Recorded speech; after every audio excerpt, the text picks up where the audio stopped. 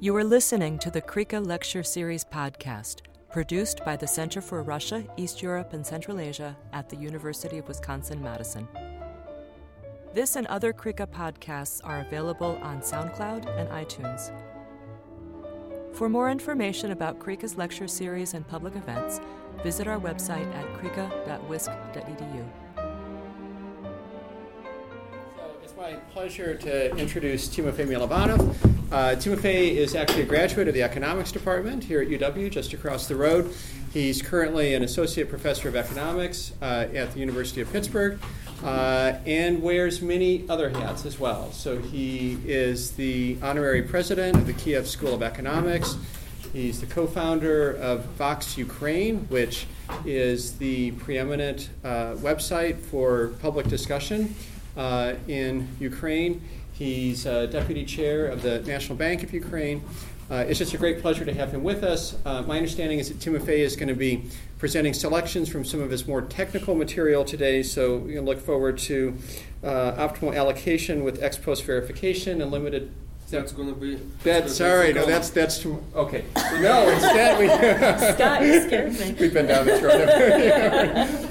He'll be presenting work on international organizations and whether they can improve the quality of governance with evidence from Ukraine. So, Timofey, it's a pleasure to have you here. Thank you very much. Since I am also a public official in Ukraine, I have to make a clarification that I'm. It doesn't really matter, but I have to.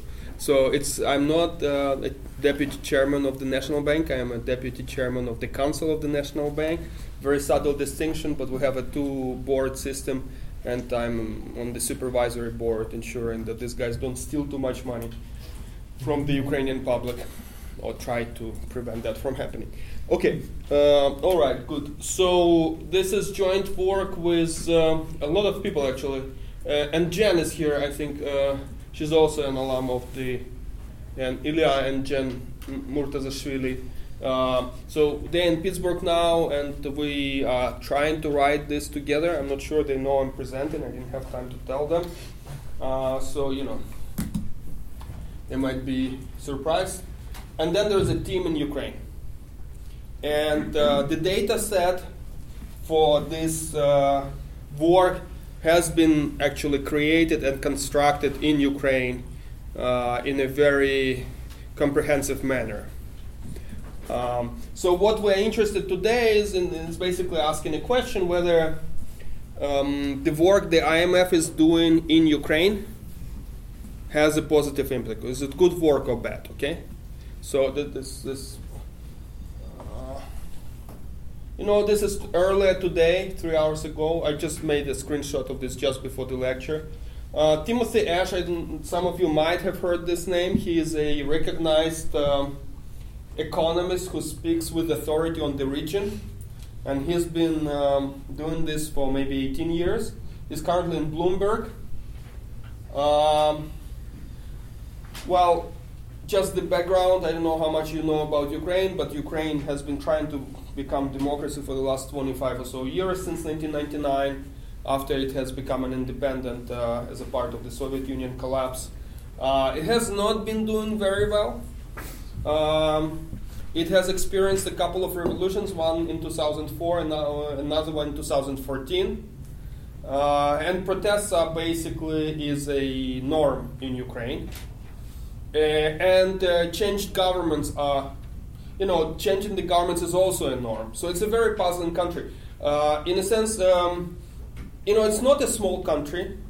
It's we do not quite know how many people are there in this country at this moment, but the estimates are ranging from 35 million people to 45 or to 50 million people, depending on what the de facto immigration is.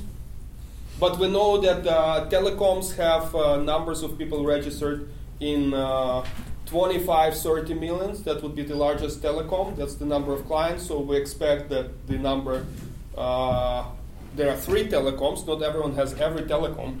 So, the numbers are substantive. It's a large country in terms of territory. It's well positioned. It's close to Europe. It's bordering Poland.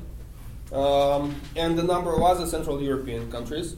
Belarus is to the north, and it is a democracy. It is a democracy, it's a messy democracy, it's a corrupt democracy, but it is a democracy. It has been struggling to become non-corrupt and prosperous democracy for the last 20 or so years, 25, but it's not happening.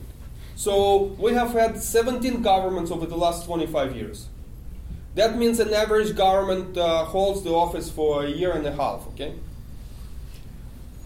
So that's a permanent crisis in the country. The country lost Crimea recently, and the parts of the eastern, recently, I mean within the last 2-3 years, rebuilt its military, moved on with structural reforms, and the IMF, for the first time, has introduced a major program for Ukraine, which has structural reforms embedded in that. So this is unusual for the IMF, because the IMF usually is talking about fiscal austerity or things like that, but this time they're actually insisting on the reforms which go beyond their typical mandate and include something like, creating anti-corruption agencies. That's unusual for the IMF. So here's an example. The IMF actually explicitly criticizes a specific law which was supposed to be put to the vote this morning. Okay? This was issued early in the day. And that means that the IMF is going on hands with reforms which are not monetary reforms. They have nothing to do with their standard approach. So they talk about energy efficiency, they want anti-corruption court, they want this law today. The issue at stake was the following. We have an anti-corruption agency in Ukraine currently, and the idea of that anti-corruption agency is that it can prosecute officials, including the members of parliament. So it is insulated from removal by the parliament. To remove the head of the anti-corruption bureau in Ukraine, you actually, to appoint, you get the parliament, but to remove, you need a negative report by an independent auditor, anti-corruption auditor, who is also protected. So you have to have, the parliament has to approve a negative report by someone who is independent. And so the parliament tried to vote out that amendment this morning, okay? They just want to, because this guy started investigating parliamentaries, okay? And so now the parliament wants to remove. So the IMF, the EU, and US actually step in. And yesterday in the evening, explicitly, and this morning, made statements that this would not be appropriate. So yesterday night, the law was on the agenda of the parliament. In the morning when I woke up, it was removed.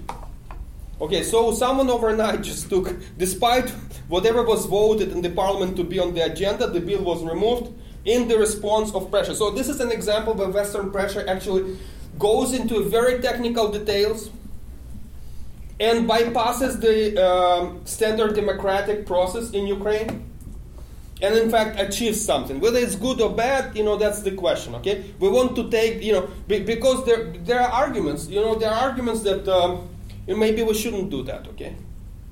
And maybe we should let the fires burn out. Maybe the reason that Ukraine cannot build itself, because it's always the West comes during the critical times, imposes some standard foreign. It's a little bit of populist protectionist argument there. That, it's sovereignty argument.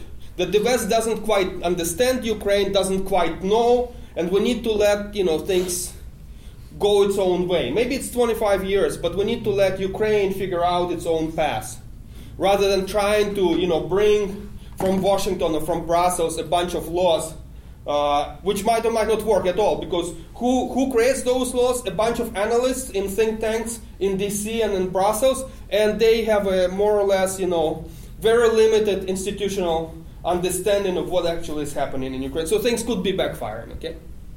And that's the argument I will hear explicitly in the administration of the president in Ukraine. 2 weeks ago, I talked to the deputy head of the administration. That's exactly the argument he says the West is not helping because the West doesn't understand us. But now we have heard that argument elsewhere in other countries, which then use this argument to isolate themselves and become dictatorships in some sense. Okay, So, this is the question. The question is, can international organizations, specifically the IMF, improve the quality of governance in transitional economies by lending expertise? Okay, so that's the question. How do you answer this question? So specific, of course, it's not going to be, the title is general, but specifically we're going to answer it with respect to Ukraine. Why Ukraine? Well, because first of all, I care about Ukraine. Okay, I'm a Ukrainian. My friends died in the East, trying to defend Ukraine. So it's a personal issue for me. Okay, but so why should we care? More generally, because we have the IMF currently have two big programs, over the last 5 years or so, 10 years. This is Greece and Ukraine. Greece is complete failure.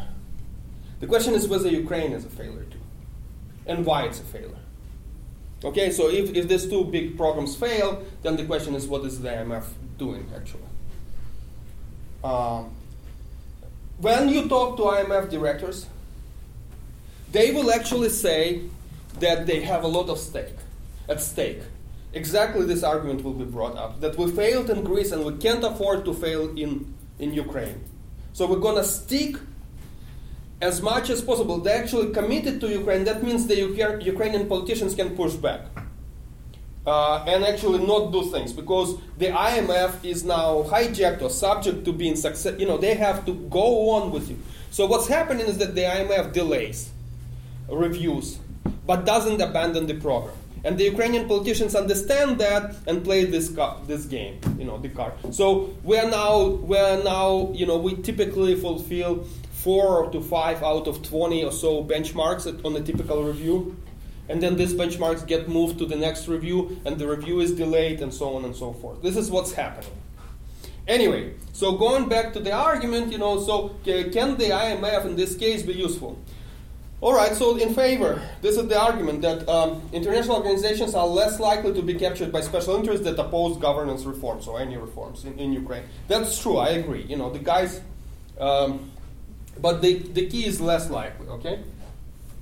The key is really not that they're not captured, less likely, okay? They have autonomy. Well, that's a big question, but okay, they have autonomy. And are more likely to offer expertise than domestic institutions that in transitional economies tend to be less insulated from political pressures. So the argument is that Ukrainian institutions are not insulated from political pressures.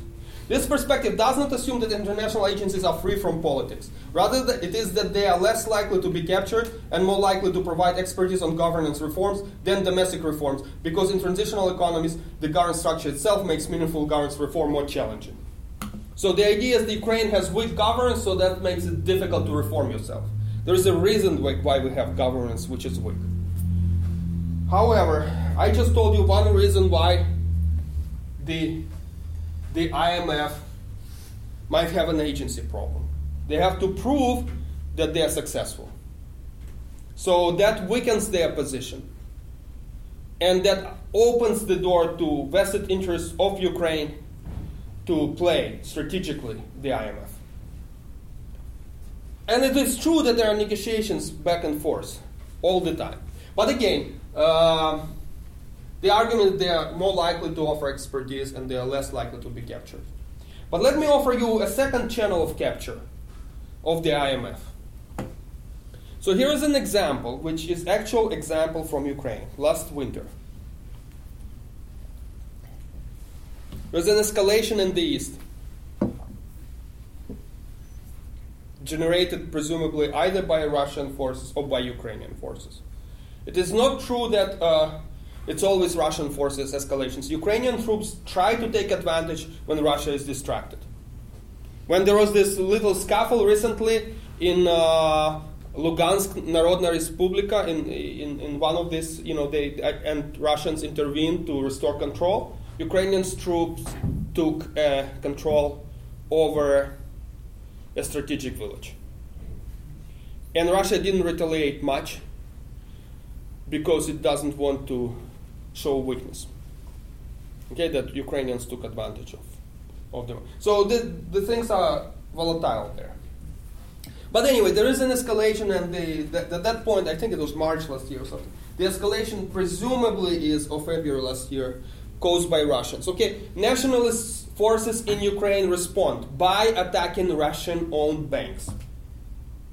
Okay, they start protesting in front of Russian-owned banks and say, guys, the government has to kick out these banks. Why are we allowing Russian capital to be present in the country while these guys are killing our people, our citizens? The formal answer legally is that these are not Russian-owned banks, because they are owned by some offshore companies, and where the final, beneficiaries are non-Russian citizens. But they are Russian oligarchs. They're just non-Russian citizens. And they have a lot of business in Russia, and they are subject to pressure. All right, so nationalist parties are saying, guys, whatever is your legislation, this is really Russian banks. And in fact, it is true, because the Security Bureau of Ukraine regularly instructs the Antitrust Committee to block certain mergers with this type of companies because there is influence, even today. Okay, but in the IMF there is a director who represents Russia. All right? And he has been there for a long time, so he's the longest serving director. He is there since the collapse of the Soviet Union. He's very respected. He has lived through many presidents, actually, in Russia. And he has a lot of expertise. So he is actually a mentor to many of the new directors. So then the argument against is that international organizations, it's a more standard argument, are out of touch with the local context. They just argue they might be more in touch with the local context than you would assume. But anyway, they could be out of touch with the local context. Support to this alternative hypothesis would lend support to the perspective that reforms should originate locally, okay? This perspective is more optimistic about the possibility of meaningful reform to governance even in the context of poor quality governance. So there is an aspiration by a country to become more democratic, to have a more accountable government, and maybe we'll have to let them work it out. Okay? It's like a teenager, Teenager is going crazy, what? You try to discipline him, you might not understand, his interests and his connect and what, so maybe you have to, but probably the truth is somewhere in between, but okay, anyway, So the hypothesis we're going to advocate here is that reforms championed by the IMF in Ukraine will be better than those that are not. Because there will be reforms which are advocated by the IMF, and there are reforms which are not advocated by the IMF. They are advocated by Central Bank, by the Cabinet, by the European Commission, by the World Bank, by political parties, okay? Okay, so the argument, the hypothesis is that what is done by the IMF is substantively better. Okay? And in fact, that's my personal opinion, despite the agency problems I just pointed out. All right, so now we need to have an argument.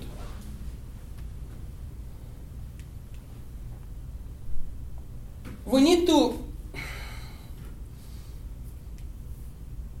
to somehow prove that the IMF suffers from the challenges, from the agency problem, but doesn't suffer as much as the Ukrainian institutions, okay?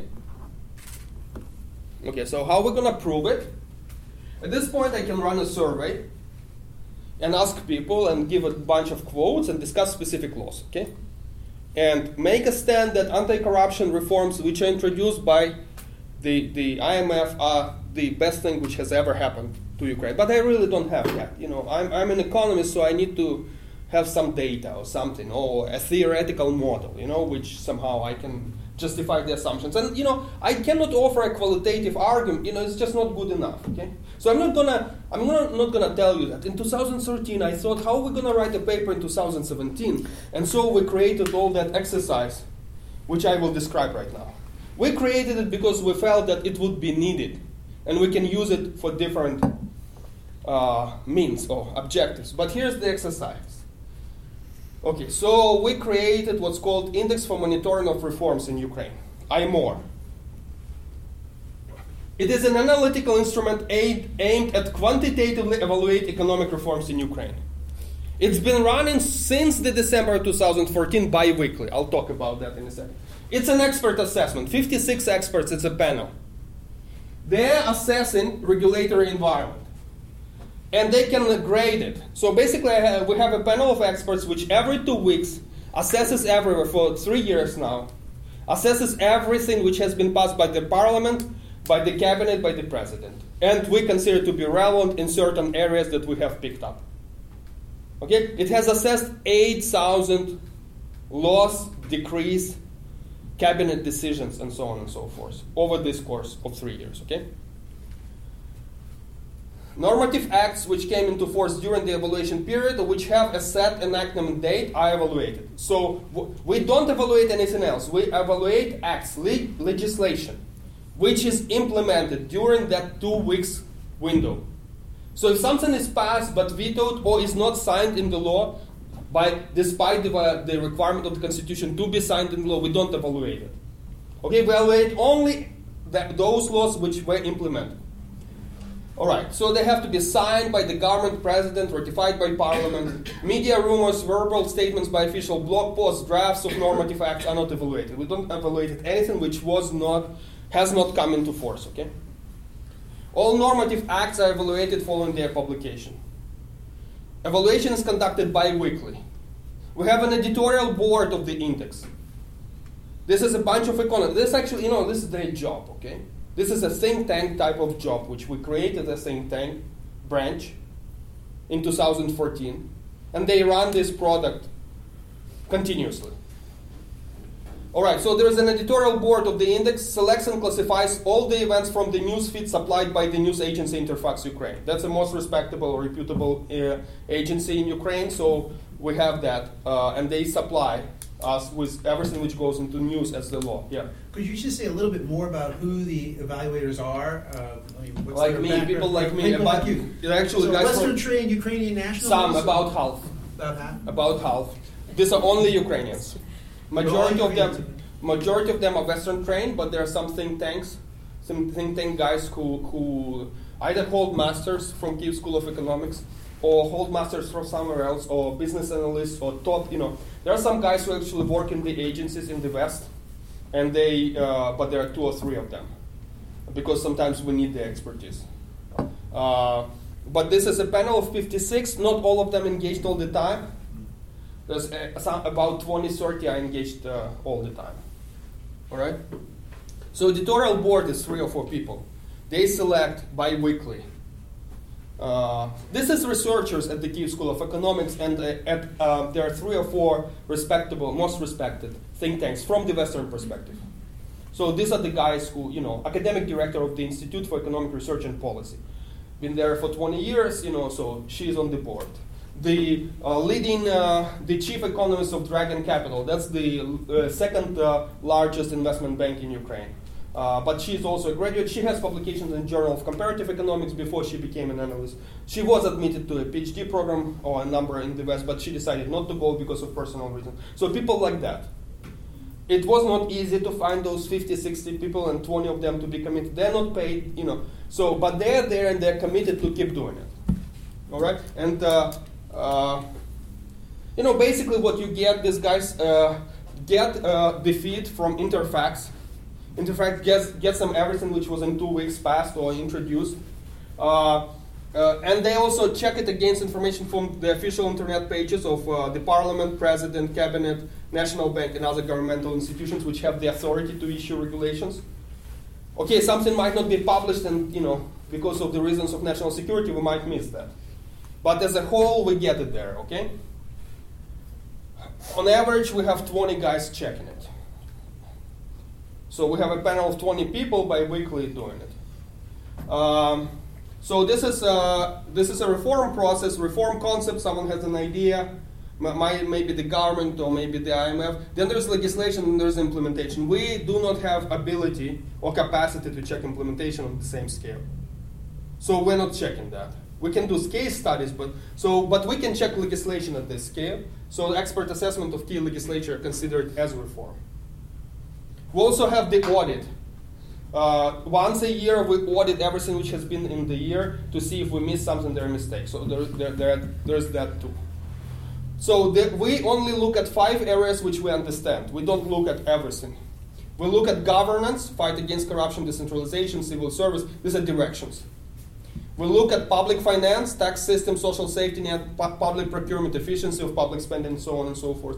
We look at monetary system. This is macroeconomics. We look at the business environment, competition policy, regulation, international trade, corporate governance, property rights, and an energy sector. These are the 5 areas at which we look. So you basically, if you are an expert, once in 2 weeks you get an email which asks, can you please check this, 5 legislation, and you give your score between, -5 and +5. We'll talk about that in a second. It's basically, a little page.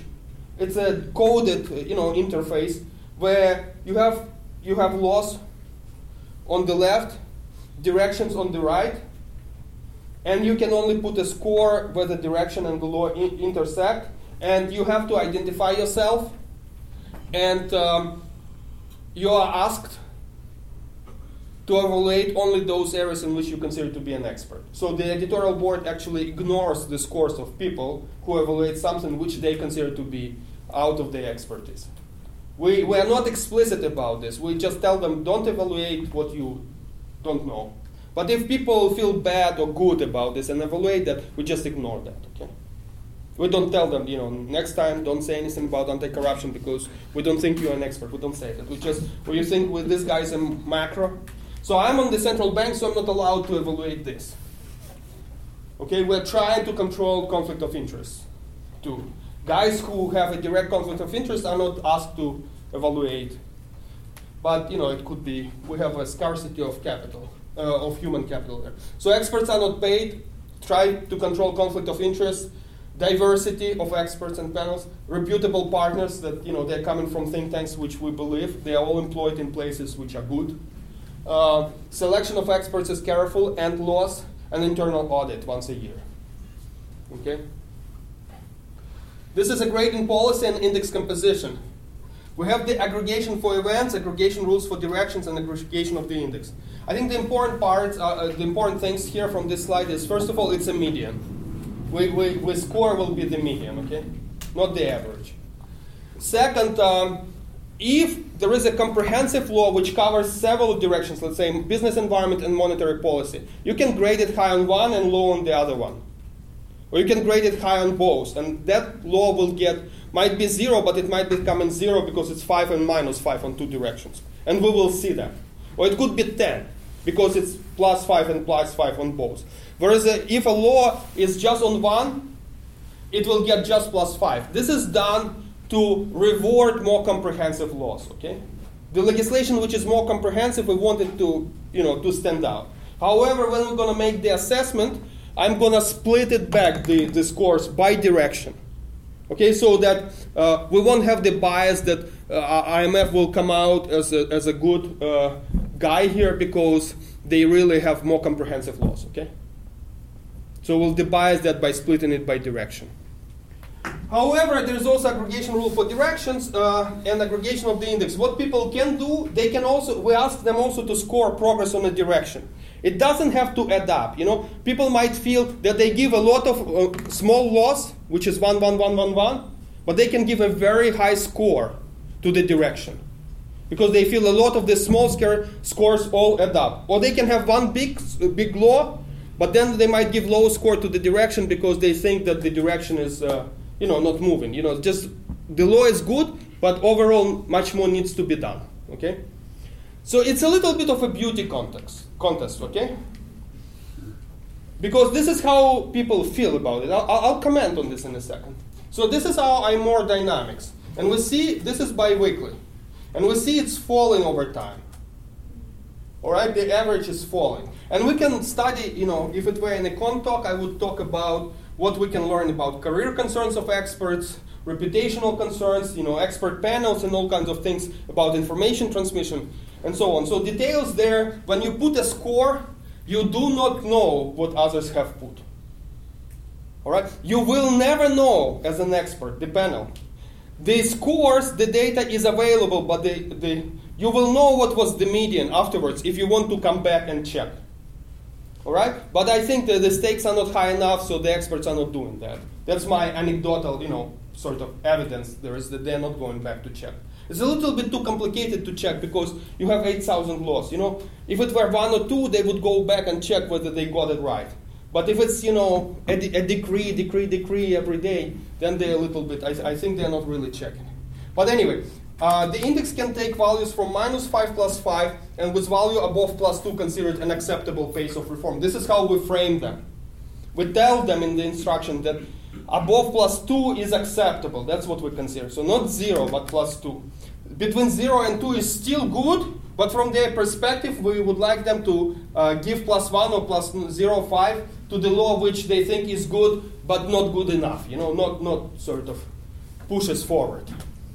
All right, so methodology in this specific exercise, it will be very simple, just correlation. We're going to check one simple thing. Averages, actually. Database of expert grades for every event in each sector, 56 rounds, 8,600 observations, 700 plus are from the IMF, initiated by IMF, and the rest is not IMF. So 9% in the sample are from the IMF. It's actually a lot of things the IMF is doing there. All right? So it's a very comprehensive program. Data analysis at the level of single event expert grade to the bias from this comprehensiveness.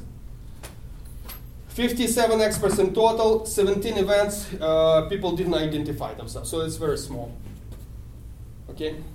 So that's where since we don't, we cannot identify if it's different expert or the same expert, I suspect this was about 5 was me. Because sometimes I don't have time and I just submit something. Okay, anyway. 53 experts, 22 experts graded more than 100 events. So, there are really 20 experts who are consistent. You see? Bunch of committed guys and, And then some experts basically, tried and quit. All right? An average grade of the experts, well, there's more volatility among the guys who are just random. That's because there's just more volatility. They could hit random times when they're checking, okay? On average, an event is evaluated by just a couple of experts, 2, 3, 4. Because, if you have 20 experts evaluating an event a week, 2 weeks, there'll be 5 events or 7 events or 10. 3 of them will be in macroeconomics and 2 of them will be in business regulation. So you might end up, we have more macroeconomists and fewer anti-corruption experts, so there'll be a little bit of that, okay? So individual events, there could be biases at the level of the individual events. Okay, so 1 expert, maximal number of events graded. Average expert who graded less than 100 they're more optimistic. The guys who get involved, they're a little bit more, I don't know, realistic or something. Pessimistic. Okay? But I graded them myself, and it's difficult because some of this you give up. Because if you don't know stuff, you basically have no idea what to put. It could be, it's 8,000 events. They could be very technical. The law removed some barrier and added something else. Is it a good thing or a bad thing? If you're not inside this, if you don't understand what's going on, it's hard to give an assessment. Plus, these laws typically are done, whether they're positive or negative laws, they're typically, framed as something good for the society, right? It's always in the interest of the society that we pass a law, right? So it's always, support, introduce, create competition, invest, and all of that. And so if you don't understand the details, you don't find where it's hidden. And sometimes the law would be 27 pages. So, that's why I think this reflects the fact that you can sell things to people who are not very involved. Okay, that's my interpretation. I do not have proof for that, but that would be my answer. Okay, people who are a little bit more superfluous, they look at the law and it looks better than to an expert on average. Okay, so this is by daily because we know when these guys actually make a vote, when they submit, because they have a period of 2-3 days when submit. Bad things could happen during that time. For instance, there's an escalation in the East, or the president fires someone or hires someone, so people can... This is a post-revolutionary environment in the country which is currently in an open military conflict. So the experts are subject to, emotions. So that's why we split it by day, okay? Not by week. Because We are not really the trend in it fully because we don't know, maybe we can do the sentiment, the overall sentiment on the day. We can do that and try to see if it matters. Interesting question potential. But anyway, this is by day, and you see the volatility drops and it's more consistency somehow, the bounce. But it also reflects the fact that the fight was strong in the beginning. There were very comprehensive reforms and serious pushbacks, and it's now converging to some equilibrium where it's a little bit back and forth. It's the same with the military conflict. In the first couple of years, there was sometimes a lot of volatility, violence, sometimes not much, but now it's more or less stable with some kind of steady state, okay? So the reform, I think, converges, at least in the perception of the experts, towards a steady state. All right, so this is, green is IMF, and orange is non-IMF. That's also by daily, okay? IMF and non-IMF. Okay? IMF sometimes is not well received by the experts, okay? Okay, so this is the last two slides. This is just the numbers. So this is your mean. On the IMF dummy, it's going to be 1.9 versus 1.3. So the IMF loss on average are being assessed as higher. And actually, given that the average is 1.4, that's a major jump on those 10% or 9% of loss. And if you take the median, it's 2 versus 1, okay? So the median is graded as acceptable pace of reform by experts, whereas everything else is not, it's a little bit too slow, okay? Okay, and there is variability. The minimum -5, the max is 5 on each of them. All right, and then we can check by the direction, okay? That's it. So governance and anti-corruption. That's the original question on governance. Does the IMF do anything good? 2 versus 1.41, okay? With an average 1.46, similar picture. If you look at public finance, the difference is smaller. If you look at monetary policy, the difference is even higher, as expected. Well, not higher, yeah. Because the IMF is strong on monetary.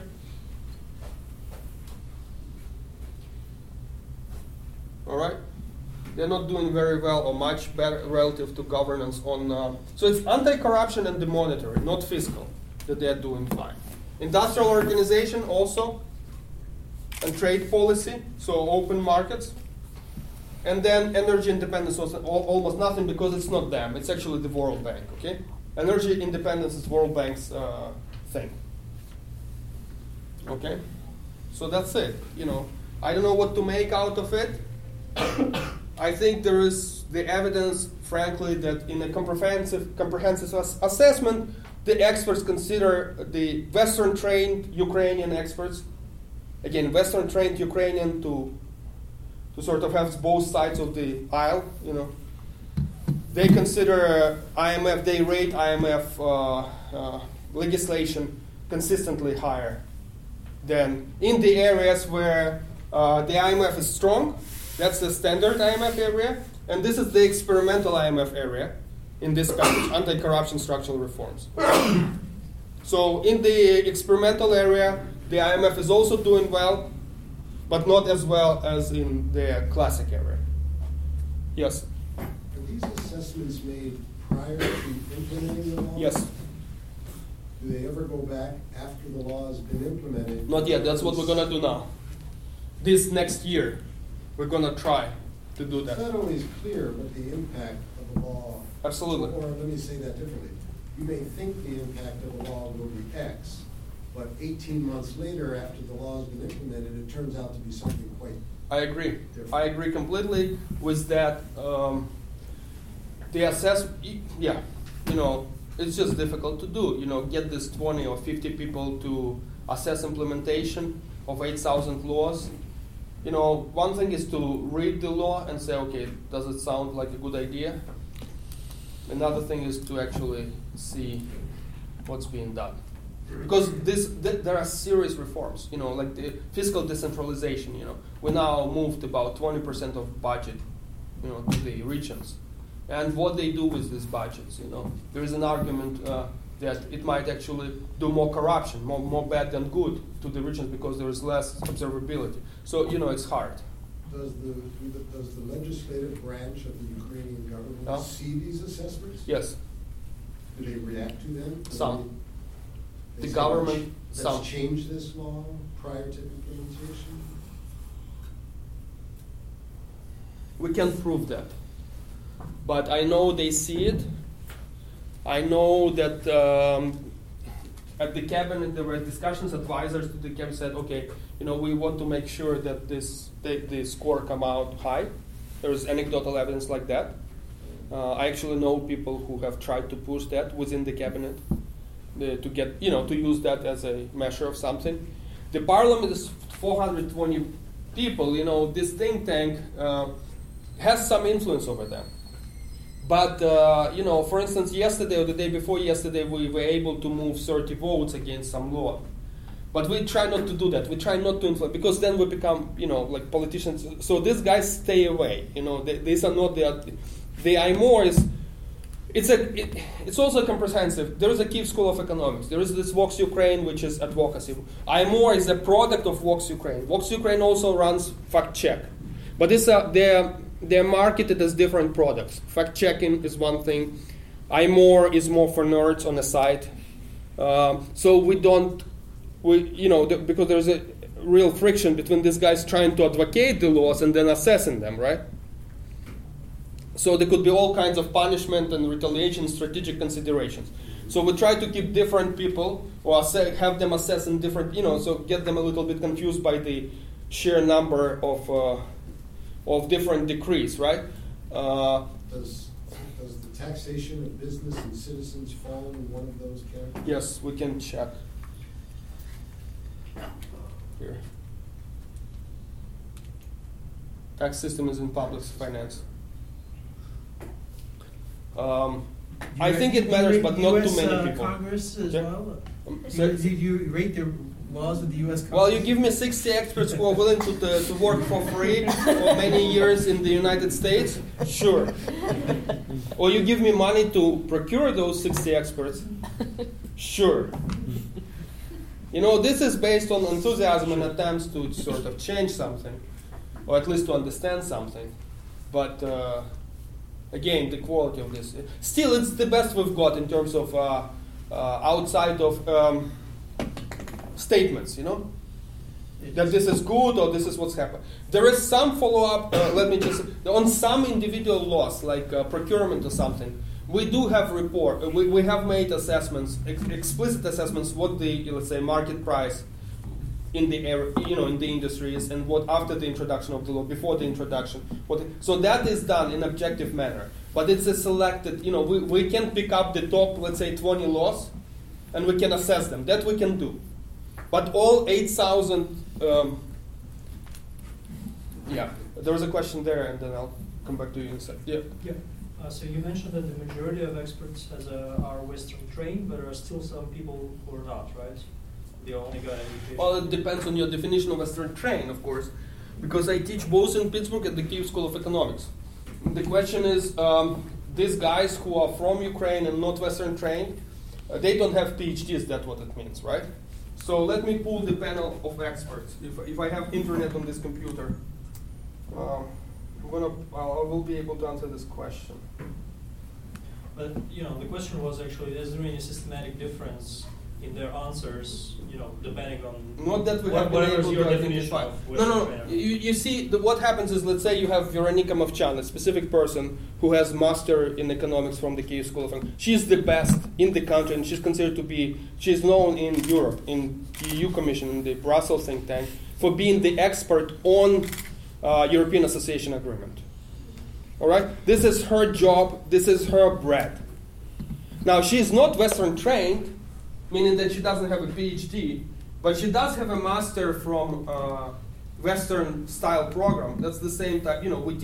We use Muskel and Winston Green for microeconomics. I don't know what they use in macro. I have no idea, but they have standard. This is standard classes, and these are people who teach. They are all PhD trained.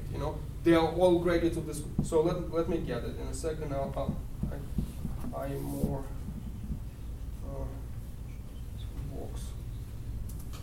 I think. Okay.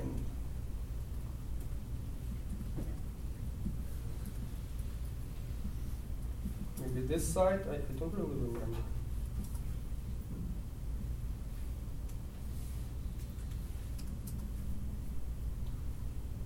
Yeah. Okay. So. We even have a separate site from the Vox Ukraine, and I need to get it in English. And then I'm going to go into experts, and this is our panel of the experts. Yeah, so Betli Alexandra, she has a master from Kyiv School of Economics. She has Institute for Economics. That's a leading think tank in the area in public finance. This is an independent expert, very, very big on anti-corruption, so he's actually a public figure, but he's more on the reasonable side. He's coming from IT. This is that chief economist I mentioned who has GCE publications. This is also graded. He's well known for the budget. He's one of the best. So yeah, this is, Yuri, he's now full at Berkeley, one of the most cited microeconomists in the world. This is National Institute for Strategic Studies. I have no idea who that is. I'm not on the board, selecting these guys. They have criteria how they select them. Yeah, we have some foreigners. Okay, so I was wrong. Here's Balash. He's from Carnegie Endowment for International Peace. He's actually not based in Ukraine, although he's. So we have some guys. There will be some guys from the IMF actually, but we don't allow them to. Yeah, some guy. Okay. Look, this guy is actually an officer in the IMF. Okay, he's a Ukrainian, so that might be, we can take him out to check on the monetary policy. So things like that. Yeah. This not Western trained, but one of the best economists considered to be local. So it's a diverse group actually. Yes. So two questions. So first of all, I mean, similar to Dima's question. I mean, so when any kind of rating thing like this, where you have different configurations rating different laws, you have the issue of whether your patterns are a function of who actually does the rating. So one way to handle that would be to do equivalent like a fixed effects model, where you have a rater fixed effect, and you norm within the rater all their ratings, and then you calculate like a within rating z-score or something like that, just a simple approach, instead of just taking the median. And have you done that kind of exercise to see how sensitive they are? We have. I don't trust that. This is fine. Those things are okay, more or less. This is my concern. My real concern is that the guys over time become more pessimistic. Mm-hmm. They were all excited in 2014. And they're a little bit less excited. And this might be this feedback loop of implementation. That in the beginning they looked at the laws and said, this is a great law.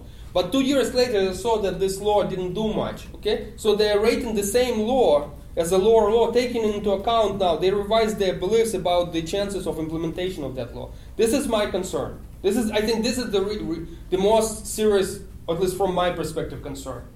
Because So I believe result that the IMF, this is not good argument in academia, but and that's why we do research to find when our beliefs are wrong, So, but I think the result that the IMF is doing better is robust. We can also make a qualitative argument. There are a lot of guys in DC who will say this is so the assessments are consistent with what the perception is by analysts, qualitative. But I think the real issue is whether this analyst in DC, an analyst inside the IMF, and the analyst inside this panel are subject to the same trend of bias towards being optimistic because it's democracy and stuff, and later it's corruption and stuff, and so they're basically subject to all of that. So this we will try to address by trying to have these guys in a random manner, splitting them in groups, trying to have them reassess these laws and see if there is some absolute trend happening among the groups. So we will have them assess the same laws to check for the consistency that they have assessed in a randomized. So we're going to do an experimental treatment in a sense over the next year. If we pick up the trend, and I think we will pick up, again, this is my prior hypothesis going into that there will be a trend. The question is really if the marginal differences, the differences between the assessment of the loss will stay consistent in the prior assessment and today's. Because then that would be, I expect the result, the hypothesis, that the absolute values of the loss are not important, but the differences between them will stay consistent. You had a comment. Yeah. So I get the sense in listening to you that the IMF is proposing laws in many different areas. Some of them get implemented, some of them don't get implemented. The IMF is also providing financial benefits to the country. In exchange for that. Well, that's my question. If certain IMF laws don't get implemented, they get rejected, does the IMF withhold some of these benefits? Yeah. So there is a predilection towards wanting to get these benefits and therefore wanting to implement the IMF laws? Among the experts, you mean, or in general, by the law? Amongst the government and maybe amongst these experts as well. The government wants the benefits, so the government will naturally look favorably upon these IMF laws. Well, in equilibrium, I think, the government would be indifferent between passing these laws or not. Because this is a bargaining process. Now we get into something much more real, much more serious. This is not the game in which the IMF proposes the laws, the government then says, yes, we accept that or not, and the IMF doesn't have that amount of bargaining power to impose the laws. It's not a posted price offer in Amazon where we'll say this laws and for this money or nothing. No, the IMF comes in with a bunch of experts in DC and in the European mission. In fact, they come to Ukraine, make an assessment, work with the Ministry of Finance, with the central bank mostly, and a little bit with the government more generally. And then they impose a number of, there will be benchmarks. They call them benchmarks, 13, 20 benchmarks. Then the question of what these benchmarks are, and the bargaining process starts, how to implement these benchmarks. The benchmark might be, your fiscal, budget deficit has to be 2.3% per the year, or, you have to remove this endemic distortion in the economy. And if you don't hit these benchmarks, what happens? Well, in theory, you should not get money. In practice, you get delayed. You get delayed. In practice, because in the beginning of the talk, I was talking about the importance for the IMF. They're committed to the program. So what they're doing, they're constantly reneging on this. The government typically fulfills out of 13 or 20 benchmarks 4 or 5. Okay? That's why we're about 12 months, 15 months actually behind the schedule on the original program. Because every time it's delayed by 3 or 4 months, benchmarks get pushed forward. So for instance, recently, one of the benchmarks which is fundamental to the IMF, it was the first argument to basically sit at the table of negotiations with Ukraine was that the Ukrainian government removes the distortion in the gas market. That's important because the gas market, when the prices were low for the public, that generated incentive demand for Russian subsidies, lower price. So there's all kind of national independence, energy independence, secret hidden budget deficit. Because basically you have the state monopolies providing at subsidized prices, then running a budget deficit in the state monopoly, not subject to oversight by the parliament, has to be financed by the central bank, generates macroeconomic issues. By a Russian bank or by No, by Ukrainian central bank. So the condition for that was to start the program that has to be removed. And that has to be removed means, 27 different things, 13 of which were done, 15, and some fundamental ones. And recently the government went back on one of the important ones, on changing prices or price distortion, something. It just went back because the international prices went up, there's populism pressure from the opposition. They say we're not going to increase utility tariffs. The IMF said, excuse me, you promised. And they said, no, we promised to remove endemic distortions, which we are doing. It's that specific implementation, you and us got it wrong. Okay? Now, I expected at this point that this is the fundamental thing for the IMF said, guys, thank you very much. I'll see you in 10 years, okay? But of course, that's not going to happen. The IMF came, and the government understands that, and so now they're discussing maybe anti-corruption court. Maybe we'll get something else. Does the IMF help financially in the form of loans? They make loans? Yeah, they give loans. They give loans. And do they actually have a realistic expectation that they'll be paid back?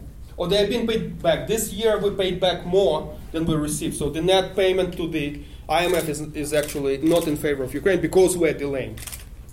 Okay? So now, it's, if we really go into this, we will never be able to say anything with the real, because it's a bargaining game. Do other experts biased by this? I don't know. Probably to an extent. Does the EU? But then, I'll take your question in a second. But if I take your arguments, in good faith, we just lost 600 million macroeconomic support from the EU. So the other guys who are initiating there, like the World Bank, the EU, they also provide substantive benefits of the same type. So then we can tell, still, World Bank or the EU Commission, they want things from us, okay? Does the IMF want better things from us from the perspective of the experts? Then, because the rumor has it that the EU and the World Bank in the European branch essentially on macro outsources everything to the IMF. That's the IMF team is stronger.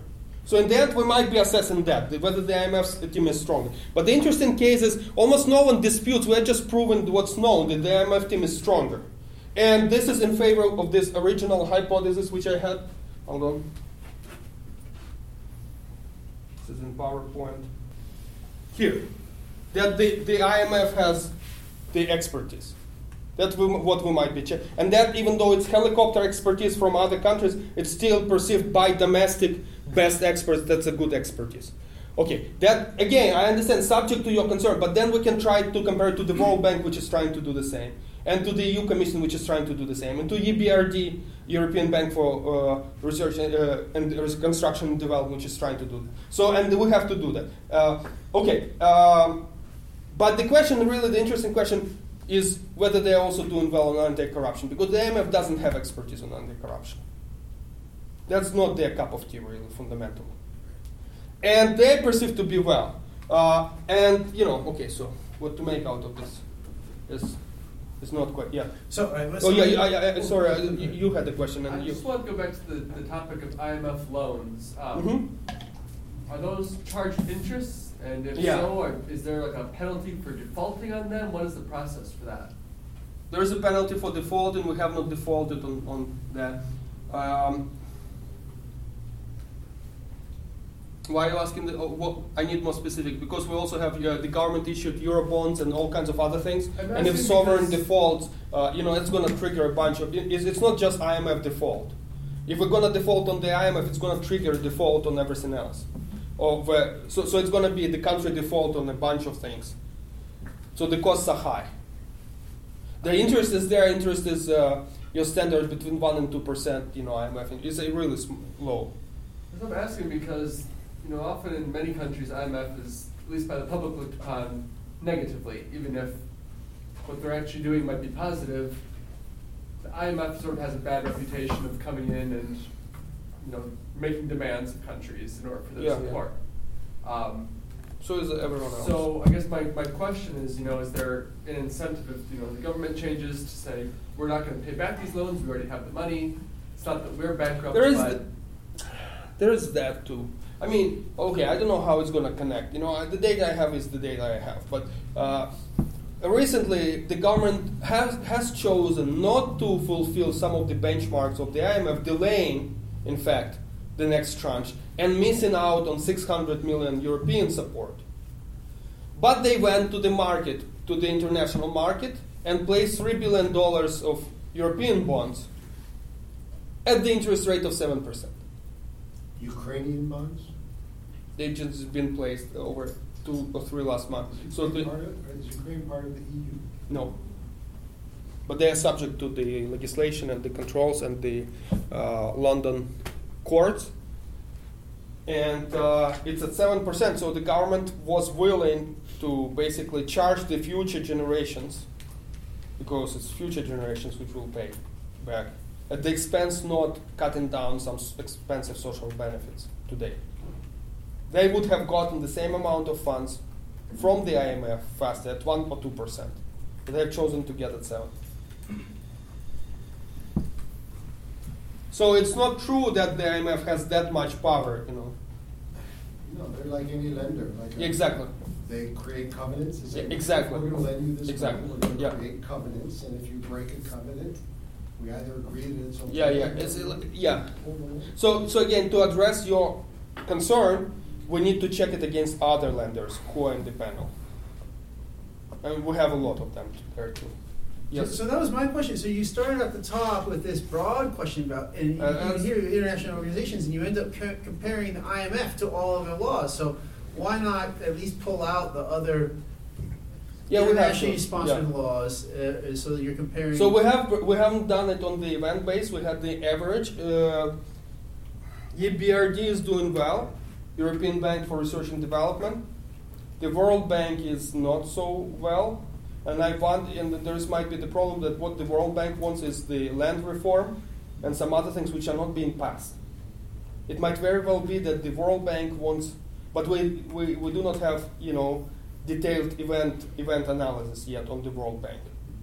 We will get it there. But the World Bank is not doing as well, and I think because the laws they really want are not being passed. But in your control, so in the results you presented, you have IMF and then non-IMF. Non-IMF. So some of the non-IMF laws are other international organizations' laws. And some of them are better than there's heterogeneity there. Yes. Right. Okay. So. I mean, the worst laws, of course, are by the parliament. Okay. Well. That's is that why you don't want to do that? Because you don't want to show that empirically. I'm trying to push the Ukrainian sovereign entity. But seriously, the worst laws are by the Ukrainian parliament, which are initiated not by any of the donors, okay?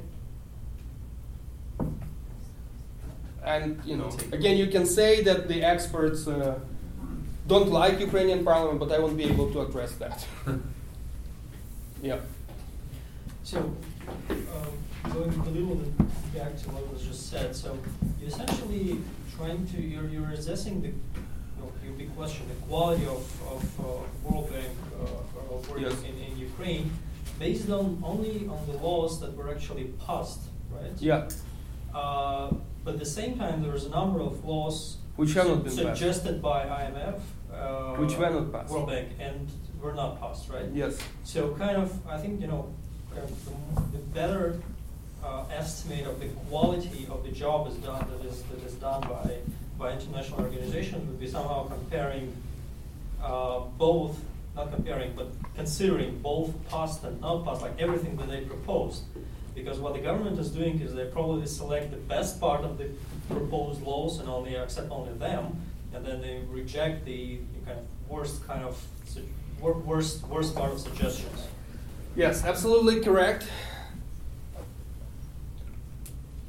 So yesterday what happened? Ukraine extended the moratorium on land sales for another year.